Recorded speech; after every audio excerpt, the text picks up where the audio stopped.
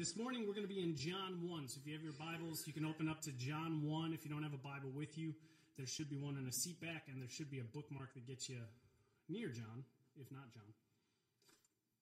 And while you're turning there and getting set, I'd just like to thank everybody who stuck around for caroling last week. We had a nice group of people go out. We got to sing some carols, pass out some invites, pass out some hot cider. It was a really good time, really fun. It's always a good and fun time when we get to go do that.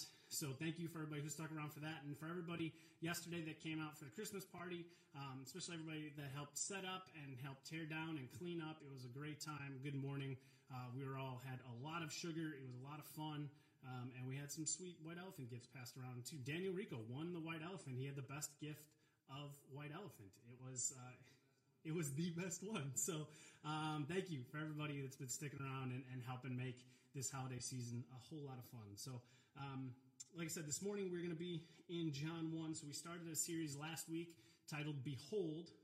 And this is a word that oftentimes gets looked past. It's kind of an old word. We don't really use it much in our own conversation, so it's one of those words we kind of skip by.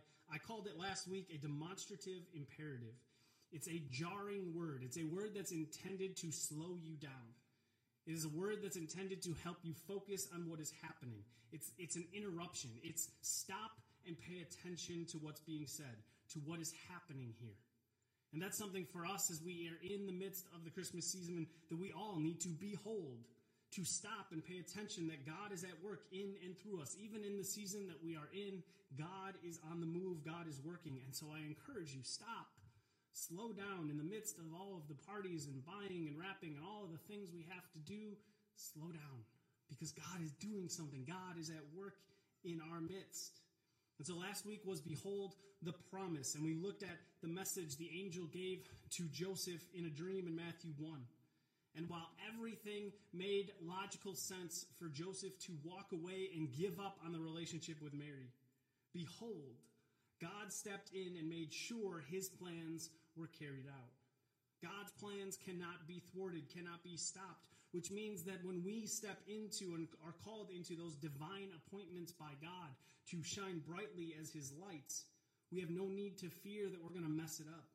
No need to fear that we're going to say the wrong thing or do the wrong thing, because it is God's plan and he is in control of all things at all times. The message that the angel gave to Joseph was a reminder that God keeps his promises, all of them. It may not happen when or how we think it should, but God is always faithful. And because he was faithful with the biggest, most important promise, the promise to send one who would defeat Satan and save us from our sins, that means we can trust God to be faithful with every other promise that the Bible gives us. Every other promise he has made, he will be faithful to keep that promise, because he is faithful, and he proved that by sending Jesus to die for us on the cross for our sins in our place. And that idea of Jesus dying, specifically Jesus' humanity, is what we're going to talk about this morning. This morning is Behold the Person. I want us to talk about Jesus, his humanity, and his mission to save the world from their sins. So I'm going to pray, and then we will jump into John 1. So please bow your heads and pray with me.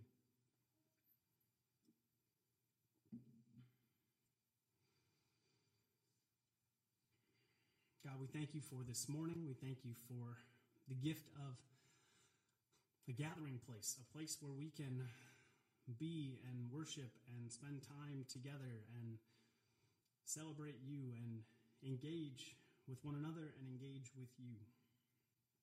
God, we come to you this morning searching for hope and for grace and for rest, looking for stability. The Psalms say that you will set our feet on a rock, that you will make our steps secure. It's a promise you have made, and we already said, God, you keep your promises.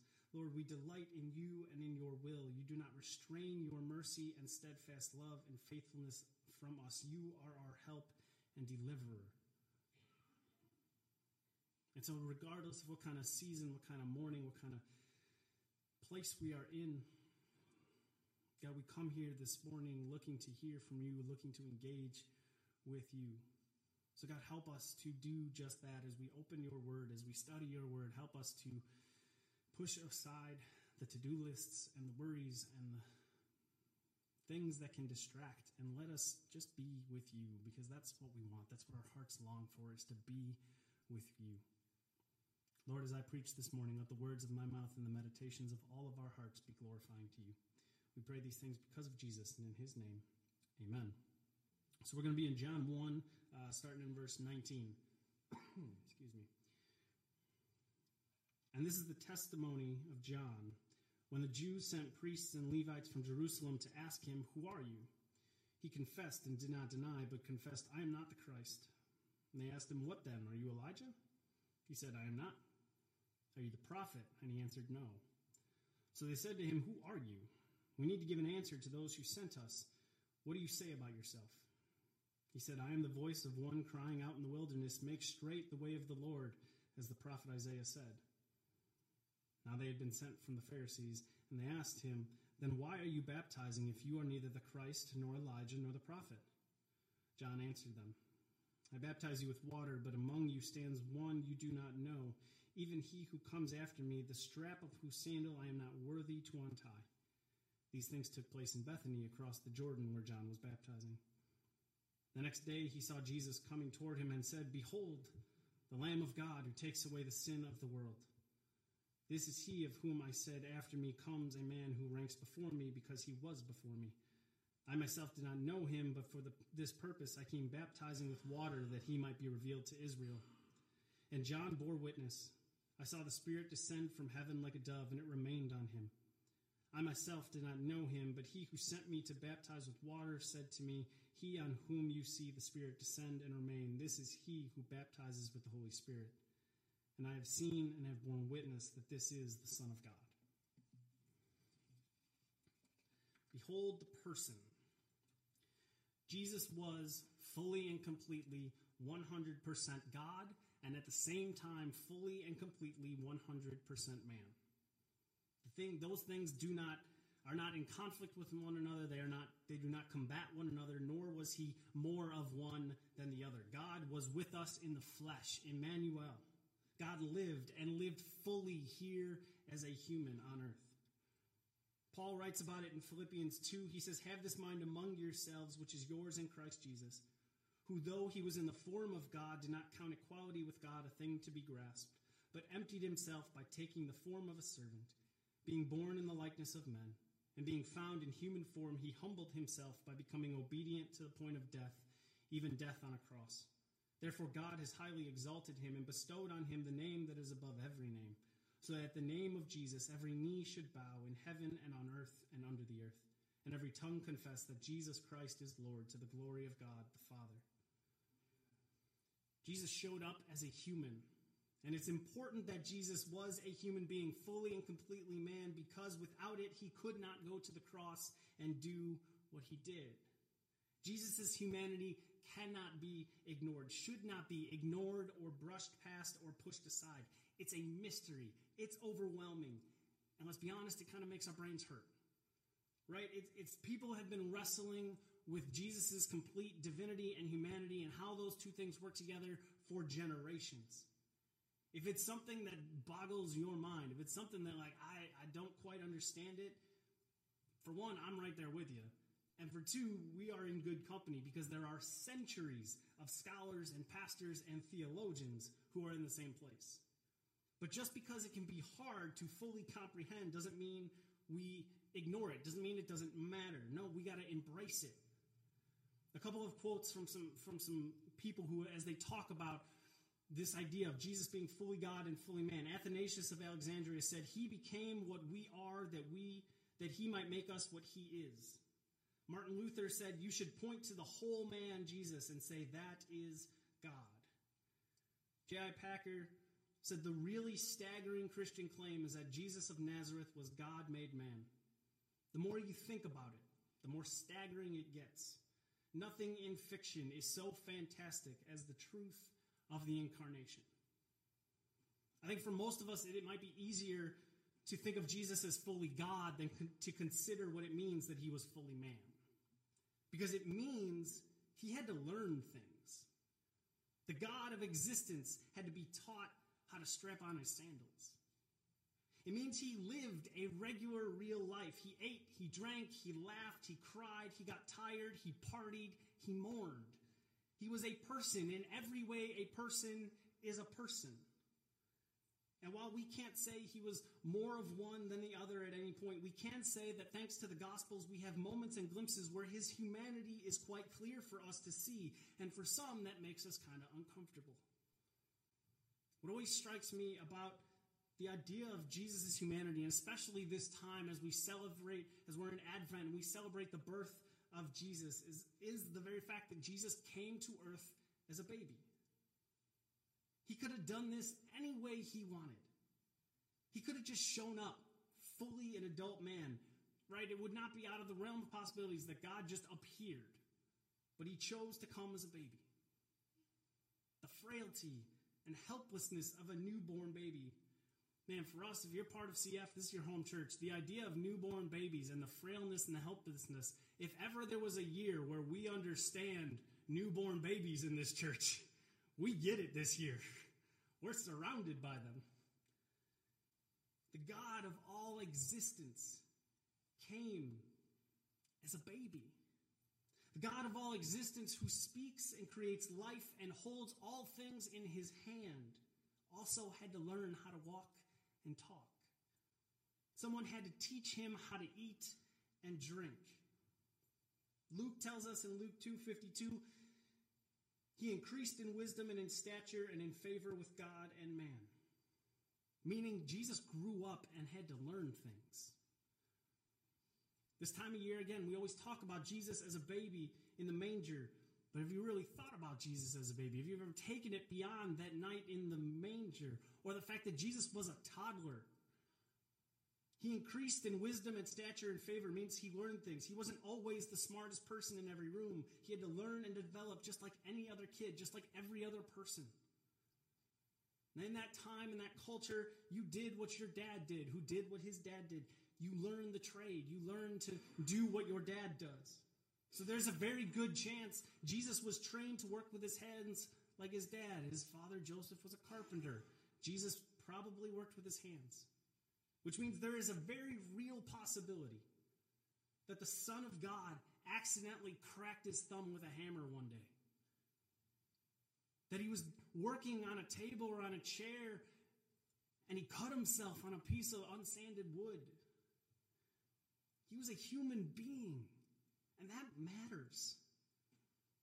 It matters because it means he understands us. He knows you. Not only did he create you, but he can empathize and sympathize with you. He doesn't just acknowledge that things are hard and broken in this earth and tell us, well, just do better, keep trying. But he knows firsthand because he went through it himself. The writer of Hebrews says in Hebrews 4:15, "For we do not have a high priest who is unable to sympathize with our weaknesses, but one who in every respect has been tempted as we are, yet without sin. Let us then with confidence draw near to the throne of grace, that we may receive mercy and find grace to help in time of need." We can draw near to God in confidence in the midst of our struggles and failures and know there is mercy and grace to be had in and through Jesus. And with that grace and mercy comes a comfort and a care. It's a care and a comfort from someone who knows how it feels, who understands what it's like to be tempted, to go through and deal with the results of the sin of this world. He knows the temptation towards sin, the temptation towards self-gratification and self-exaltation. Remember in the beginning of his ministry, he went face to face with Satan, was tempted with power and authority, and he rebuked the devil over and over again. But honestly, I don't think that's the only time that something like that happened. I think there was a spiritual bounty known throughout the ranks of demons on Jesus' head. He understands you. And it matters that he was a person because we needed him to be. So that he could take on the responsibility for our sin on himself. So that he could live and do what he came to do. Be our sacrifice. In the passage I read this morning in John 1, we were introduced to John the Baptist. And John the Baptist was on a mission to set the table, to pave the way, to prepare people for the arrival of Jesus in his ministry. John made it clear he wasn't the Christ. He made it clear he wasn't the guy. that he was preparing the way. He told people, get ready because one is coming whose sandals, John said, he wasn't worthy to untie. And then one day, Jesus shows up. And John, when he sees him, he says in verse 29, behold, the Lamb of God who takes away the sin of the world. This statement by John is John doing what he was known for doing. He is a callback to the Old Testament prophets to help people connect the dots from what was to what is, from the law and the prophets to what Jesus had come to do, what was standing before them in their midst. And he does that by saying, stop, see, pay attention, because the Lamb of God is here. That image and reference to a lamb would make those who heard him think about the past of the Israelites and their present way of worship and sacrifice.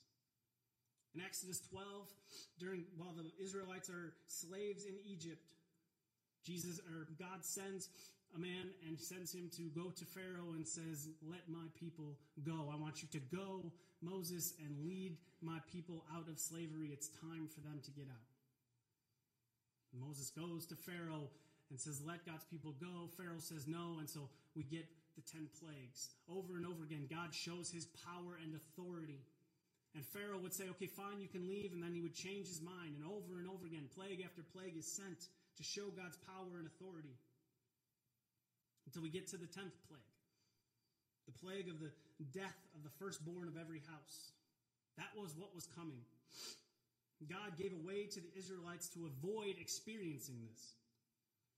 He says, take a lamb and kill it. And he gives them instructions on what to do with this lamb. And he says in Exodus 12:5, your lamb shall be without blemish, a male a year old. You may take it from the sheep or from the goats, and you shall keep it until the 14th day of this month, when the whole assembly of the congregation of Israel shall kill their lamb at twilight. Then they shall take some of the blood and put it on the 2 doorposts and the lintel of the house in which they eat it. And then verse 13 says, the blood shall be a sign for you on the houses where you are. And when I see the blood, I will pass over you, and no plague will befall you to destroy you when I strike the land of Egypt. God told them, kill a lamb, take the blood of this lamb, cover the doorposts. And when God saw the blood, no death would come to that household. Didn't matter who was in the house. Didn't matter how important they were, or how nice they were, how respected they were, how kind they were. What mattered was they were trusting in the blood that was on the door. The spotless lamb's blood spilt to avoid death in the household. And it's finally after this 10th and final plague, the Israelites were allowed to leave Egypt and go be free. They are freed from slavery. They are once again a people. And as God established them as a people, he gives them instructions in order to how they are to live, how they are to worship, how they are to be set apart as God's people. And part of that worship included sacrifice and the sacrificial system. Many different kinds of sacrifice were made, one of them being the sin sacrifice, the sin offering. Leviticus 4:32 says, if he brings a lamb as his offering for a sin, he shall bring a female without blemish and lay his hands on the head of the sin offering and kill it for a sin offering in the place where they kill the burnt offerings. The priest shall take some of the blood of the sin offering with his finger and put it on the horns of the altar of burnt offering and pour out all the rest of its blood at the base of the altar. And all its fat shall be removed as the fat of the lamb is removed from the sacrifice of peace offerings. And the priest shall burn it on the altar on top of the Lord's food offerings. And the priest shall make atonement for him for the sin which he has committed, and he shall be forgiven. This was the standard practice for a sin offering. This was a regular part of worship. But there was also a special feast day, a celebration day, the Day of Atonement, when all of the sins for all of the people were to be sacrificed and addressed on that day. Leviticus 16 says, then he shall kill the goat of the sin offering that is for the people and bring its blood inside the veil and do with its blood as he did with the blood of the bull, sprinkling it over the mercy seat and in front of the mercy seat. This was their weekly, regular worship. We come in, and the toughest part of our gig is like, maybe we're out of coffee. They came in, and there's blood and guts everywhere. It was gross. It was messy. but it was tangible, and it was memorable, and it was intentional. The sacrifice of lambs, perfect, spotless, without blemish lambs, has always been tied to sin sacrifice in the people's mind. They knew if there was sin, there had to be blood. But there were problems with this system for them. One was they had to keep doing it because they kept on sinning, because people are people, and we have within us a sin nature. So how many thousands upon thousands of lambs were killed? How many gallons upon gallons of blood were spilt? They had to keep doing it because they kept on sinning, because again, we are flawed humans with a sin nature. But the other more bigger problem is the reality that the blood of animals can't save you.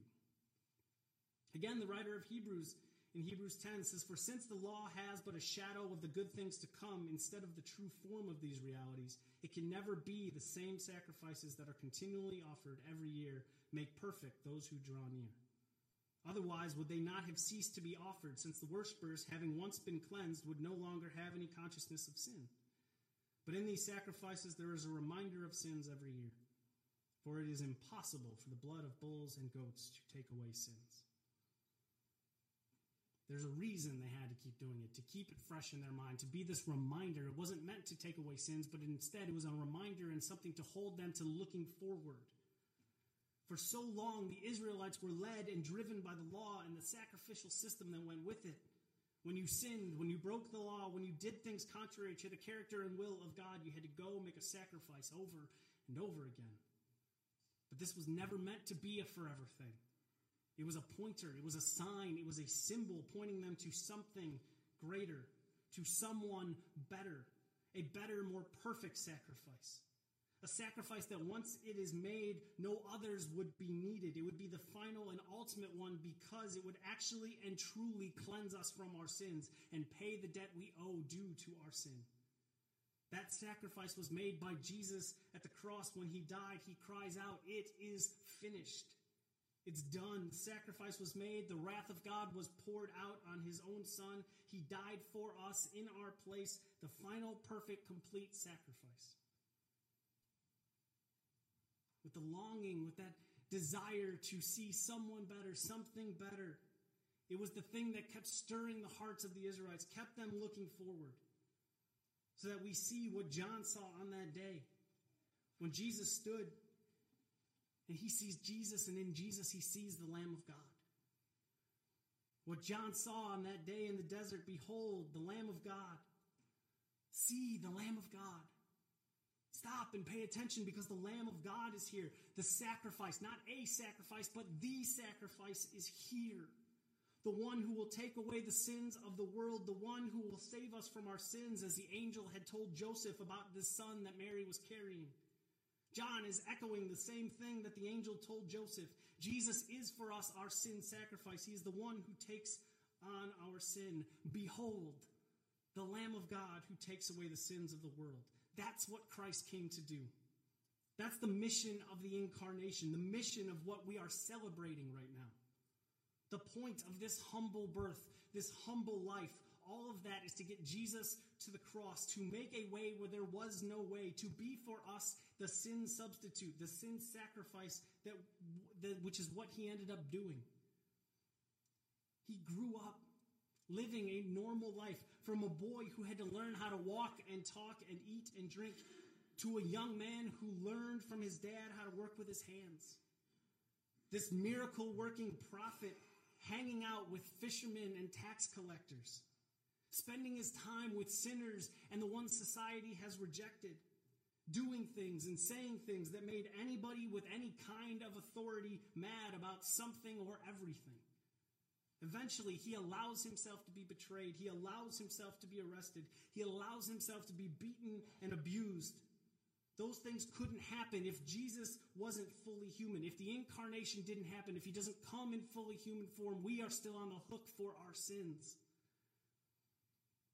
If you have your Bibles open, I want you to go to John 19. Just flip a couple of pages, go to John 19.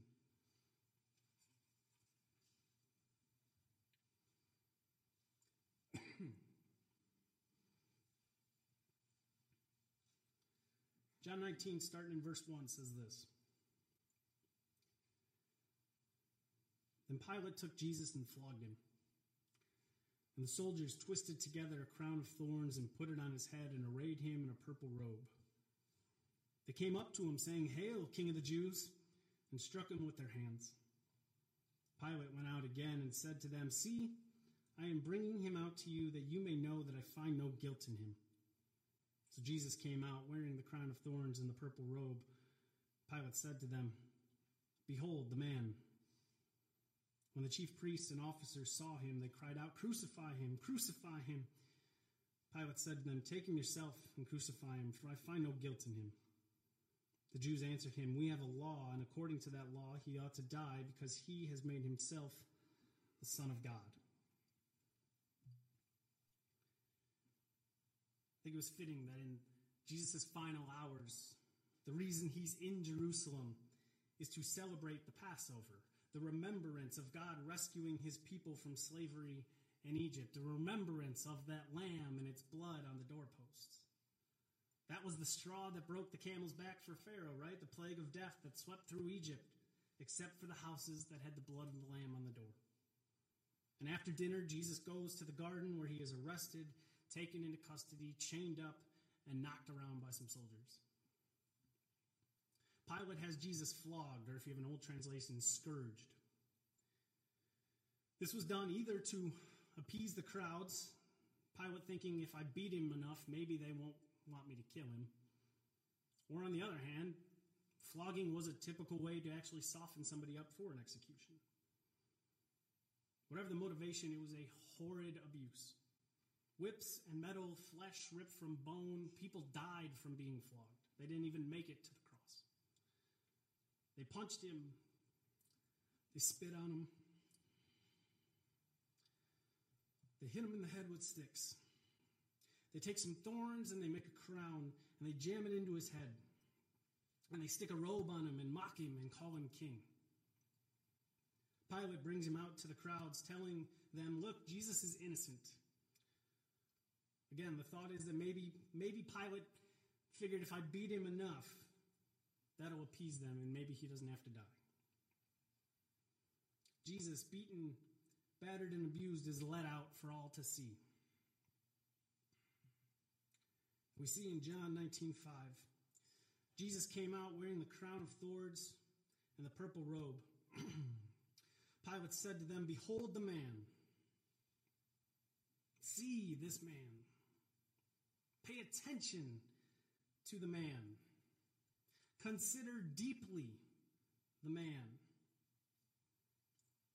Behold the man." You're half right, Pilate. Because yes, he is a man, 100%. The things they did to him, the state that he was in at that moment, couldn't have been done if he wasn't a human. But like most people at that time, that's not the whole story, Pilate. You should have been there 3 years earlier, Pilate, when the weird guy with the camel's hair and the honey and bugs on his lips, the one out in the desert calling people to repent, when he saw this man.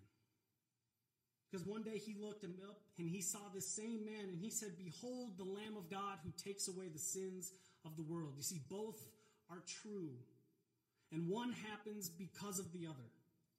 Behold the man beaten and wrecked by sin. And because he is a man, the perfect man, the sinless man, because he is who he is, because he is arrested, because he is beaten and battered, because he goes to the cross and gets nailed, because he does suffocate and die, because he gets put in a tomb, because he rises from the dead, never to taste death again, and declaring his power and authority over all existence. Behold, the man is also the Lamb of God who takes away the sins of the world.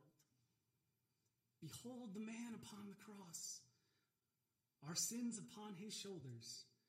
Ashamed, I hear my mocking voice call out among the scoffers. It was my sin that held him there until it was accomplished. His dying breath has brought me life. I know that it is finished. Behold the person of Jesus, fully God and fully man. The incarnation of Jesus' arrival is a reminder of his humility that he would leave heaven to come here to engage with this broken world so that we would have the opportunity to once again have a right relationship with God. And it's a reminder of his everlasting, eternal, unconditional love. For God so loved the world that he gave his only Son, that whoever believes in him should not perish, but have eternal life. For God did not send his Son into the world to condemn the world, but in order that the world might be saved through him. For he is the Savior we needed, by being the sin offering that was required, so that all sin, every sin, would be paid for, punished, and dealt with through Jesus. And for those who would admit their need for a Savior, believe that Jesus is the Son of God who came to earth to die on the cross for our sins in our place, and choose for him to be your Savior and King. For those, there is new life, there is new hope, there is redemption, there is a relationship, a right relationship with God found through that faith. Isaiah spoke about this Messiah who would, through his suffering and death, bring us life. He described it in this way in Isaiah 53. He was despised and rejected, a man of sorrows, acquainted with deepest grief. We turned our backs on him and looked the other way. He was despised and we did not care. Yet it was our weaknesses he carried. It was our sorrows that weighed him down. And we thought his trouble was a punishment from God, a punishment for his own sins. But he was pierced for our rebellion, crushed for our sins. He was beaten so we could be made whole. He was whipped so we could all be healed. All of us, like sheep, have strayed away. We have left God's path to follow our own. Yet the Lord laid on him the sins of us all. He was oppressed and treated harshly, yet he never said a word. He was led like a lamb to the slaughter, and as a sheep is silent before the shearers, he did not open his mouth. Unjustly condemned, he was led away. No one cared that he died without descendants, that his life was cut short in midstream. But he was struck down for the rebellion of my people. He had done no wrong and had never deceived anyone. But he was buried like a criminal. He was put in a rich man's grave. But it was the Lord's good plan to crush him and cause him grief. Yet, when his life is made an offering for sin, he will have many descendants. He will enjoy a long life, and the Lord's good plan will prosper in his hands.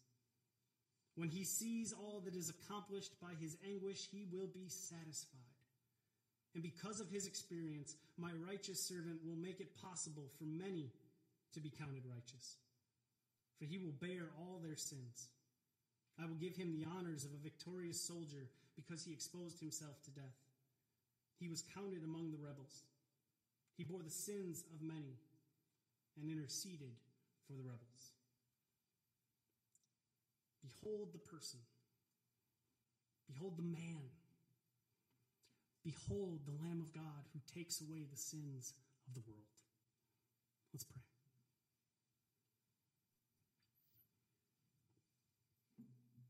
Heavenly Father, we thank you for so many things. God, as we are in this season of celebration and anticipation,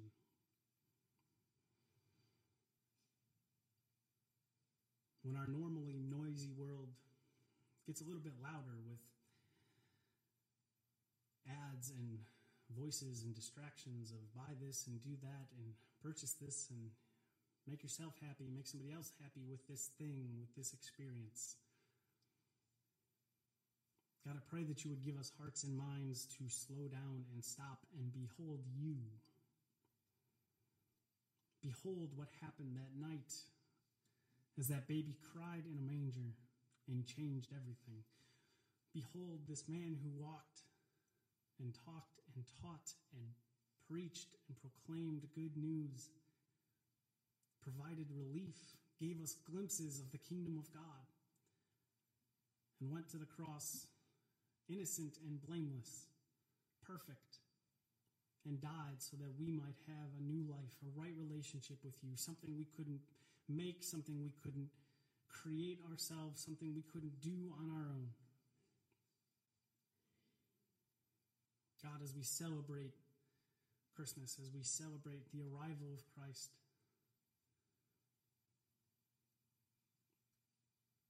Help us to remember and give our thanks, and help us to enjoy the reality that Christ came for us. He came with a mission and purpose to die for us. That was the point of what we are celebrating. That's the point, is to get to that day and that cross. God, as we live in our own second advent, as we live in this season of waiting for Christ's return, waiting for that day where we get to experience his presence fully and completely, experience that day where pain and death and suffering and sin is no more. God, I pray you would help us to wait, and wait actively. Wait expectantly. Realizing that we are here with a purpose, that you have saved us, yes, to save us from our sins, but saved us that we might be the lights of the world, to shine brightly, to point others toward you.